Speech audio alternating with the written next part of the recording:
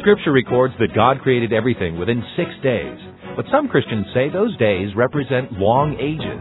Was creation completed in 6 literal days? And does the length of time God used to create really matter?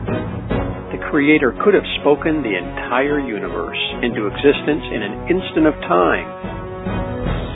This is Science, Scripture, and Salvation, a Creation Radio Journal. I'm Chris O'Brien with the Institute for Creation Research. The Bible clearly states that God created everything in 6 literal 24-hour days. Although some people try to mix the truth of Scripture with evolutionary views, God's Word hasn't changed. But why is the time frame of creation important to us? Please take a moment and join us for the next 15 minutes as we discuss God's 6-day timetable for creation. ICR geologist Dr. Andrew Snelling says, a popular question that arises about creation is why God used the span of 6 days to create, and then used an additional day to rest. A lot of people are confused about what the days in Genesis really were. Were they literal days? And the question we should ask ourselves really, if we're talking about God the Creator who can do all things, why did God have to take as long as 6 days? And God has provided that answer for us because when He instructed Moses and gave him the 10 Commandments, in Exodus chapter 20 we read in verse 11, the 4th commandment, you'll keep the Sabbath day. Why? Because in 6 days I, the Lord God, made the heavens, the earth, the sea, and everything in them. That is, the sun, moon, and stars, because they're in the heavens. Everything was made in 6 days. I worked for 6 days, and I rested on the 7th day. Therefore, you'll work for 6 days and rest on the 7th. Dr. Donald DeYoung is professor of physics at Grace College in Winona Lake, Indiana. He says the 7-day week is a model that the Creator established for us, and therefore it's important that we understand the time frame in which God created. Consider Exodus chapter 20, verse 11, which states that God created all things in 6 days, whether objects in heaven or on earth. Then God ceased His work and rested on the 7th day. One must realize that the Creator could have spoken the entire universe into existence in an instant of time, at the snap of a finger. After all, God has available infinite energy and ability. On the other hand, He could have spaced the work of creation over trillions of years, with the activity just now beginning. It's clear from the Exodus 20 passage, however, that the work of creation was accomplished over 6 literal days as a model or example for us. Vision Forum President Doug Phillips agrees and tells of the importance of this model for our work week. The Bible begins by telling us that in 6 days God created the heavens and the earth, and then on the 7th day God rested. But it doesn't end there. Throughout the Scripture we see references to 6 literal 24-hour days. The book of Exodus, for example, and multiple occasions points to the 6 days of creation as being central to understanding God's program for the entire week.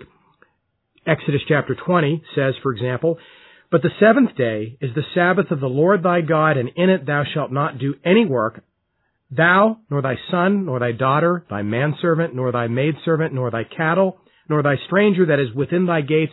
For in 6 days the Lord made heaven and earth, the sea, and all that is in them, and He rested on the 7th day. So here we see that God Almighty, through Moses, is explaining to us that you can only understand the work week that God has created for us if you believe in a 6 literal 24-hour day creation week. And because our work week is patterned after the creation week, imagine what our lives would be like if evolution were true and everything took millions and billions of years to form. Those that would seek to impose millions of years or to somehow translate those 6 days into huge epochs of time have created a tremendous problem for employers all across the world who somehow might be told that, hey, boss, we deserve a 1,000-year work rest because, after all, it was epochs of time that each of these days represented. No, the fact of the matter is every day was a 24-hour day. Dr. Snelling. And so it was absolutely clear to Moses and the children of Israel what God meant. He didn't say you had to work for millions of years before you got a day off. He said you will work for 6 ordinary days. And in other words, comparing Scripture with Scripture, God was actually giving a commentary on what He meant back there in Genesis. And the children of Israel were in no doubt. Not only do Bible believers understand the correlation between the creation week and our calendar days, but non-believers and evolutionists see it too. Dr. DeYoung tells us that many years ago, certain countries tried to change the number of days that were in a week. In the past, some political groups have been embarrassed by the calendar. They realized that the calendar is a result and also an illustration of the biblical creation week. Efforts have been made to eliminate this biblical connection with timekeeping.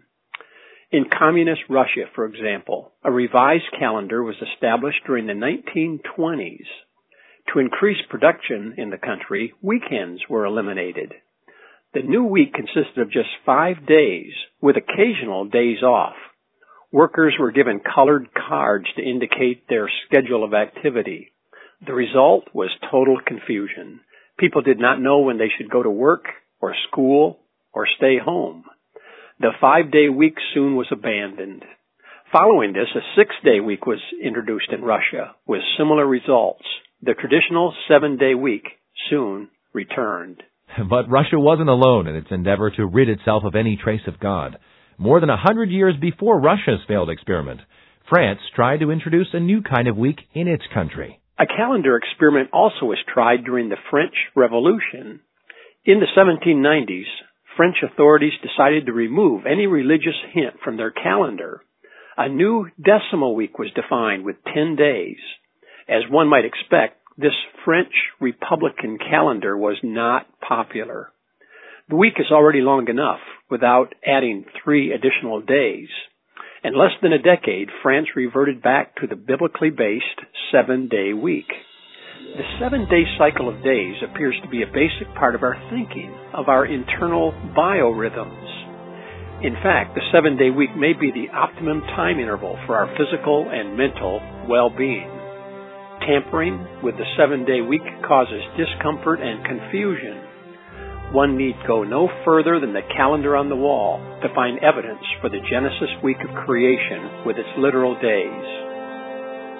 It's vitally important that we know the time frame in which God created the universe and everything in it. So important that God not only wrote about the 6-day creation on tablets of stone that He gave to Moses, but He also spoke of it in the New Testament as well. Doug Phillips. The Lord Jesus Christ Himself points to the 6 days of creation, and He points to them in numerous passages and in numerous ways. One of the ways He points to it is when He refers to the importance of the marriage covenant. He talks about the fact that God brought man and woman together, and that no man should put asunder the relationship of man and wife, for as it was in the beginning, God brought them together, the Lord Jesus reminds us, pointing us right back to the 6 days of creation, and in fact, the very 6th day in which God made Adam and Eve, and He brought them together in marriage. Note that the Lord presupposes that we understand it was a literal day, it was a literal Adam, it was a literal Eve. This is central to understanding the doctrine of marriage. And Dr. Snelling says that we must believe everything that Jesus told us, or nothing at all. Jesus said, I am the way, the truth, and the life. If Jesus told us a lie about Genesis, then we can't trust anything else He said. He's not the truth, and He's not the Creator. And Jesus said from the beginning of the creation, God made them male and female, man and woman, not after billions of years of evolution. So I get very upset about Christians who want to argue that those days were anything other than ordinary days, because the language of the Scriptures doesn't allow it, nor does Jesus Christ Himself allow it. And therefore, it's sheer arrogance to tell God, the Creator of the universe, that He couldn't accurately communicate to us what He meant. 6 literal days.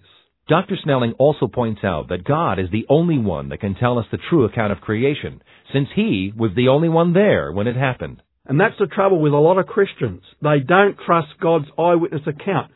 And the tragedy is they've lost sight of who God is. He's the one who made everything, who put the stars out there, who created this awesome universe. What happened when Isaiah had an image of God in the temple? Woe is me! He just was humbled. And how arrogant for us to say, God, you don't know what you meant when you wrote Genesis chapter 1. I mean, what arrogance! The ones He has created, telling the Creator He doesn't know what He's talking about. When He's told us what happened, He hasn't deceived us.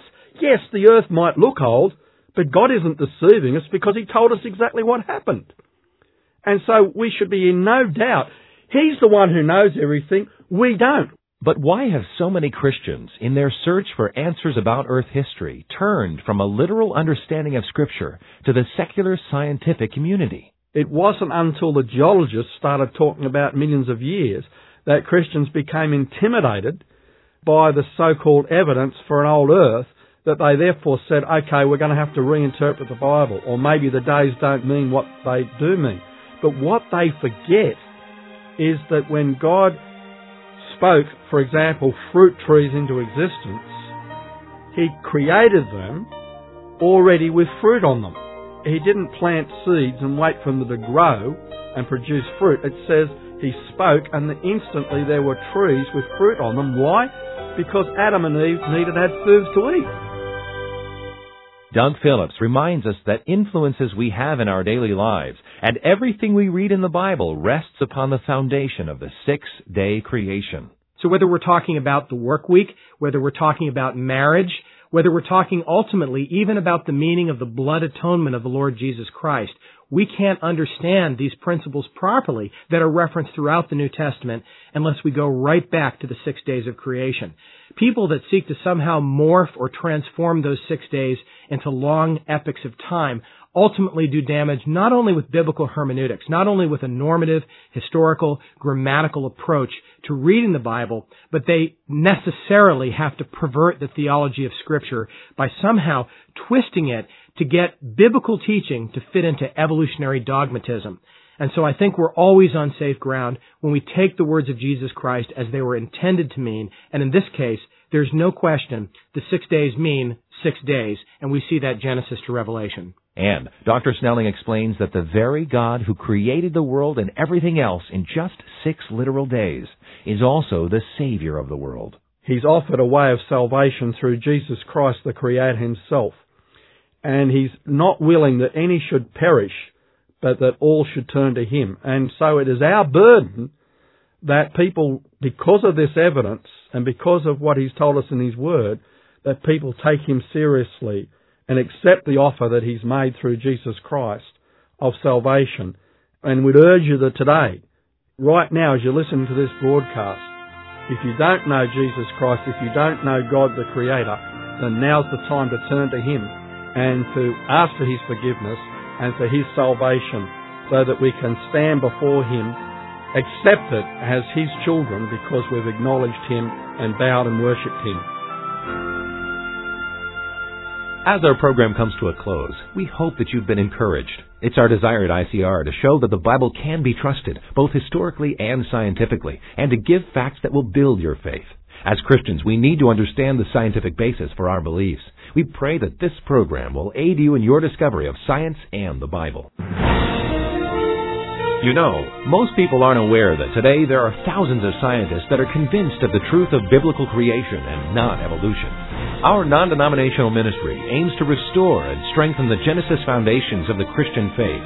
If you've enjoyed today's edition of Science, Scripture, and Salvation, a Creation Radio Journal, why not visit us on the web to find out more about the work of ICR? The address is www.icr.org. Again, www.icr.org.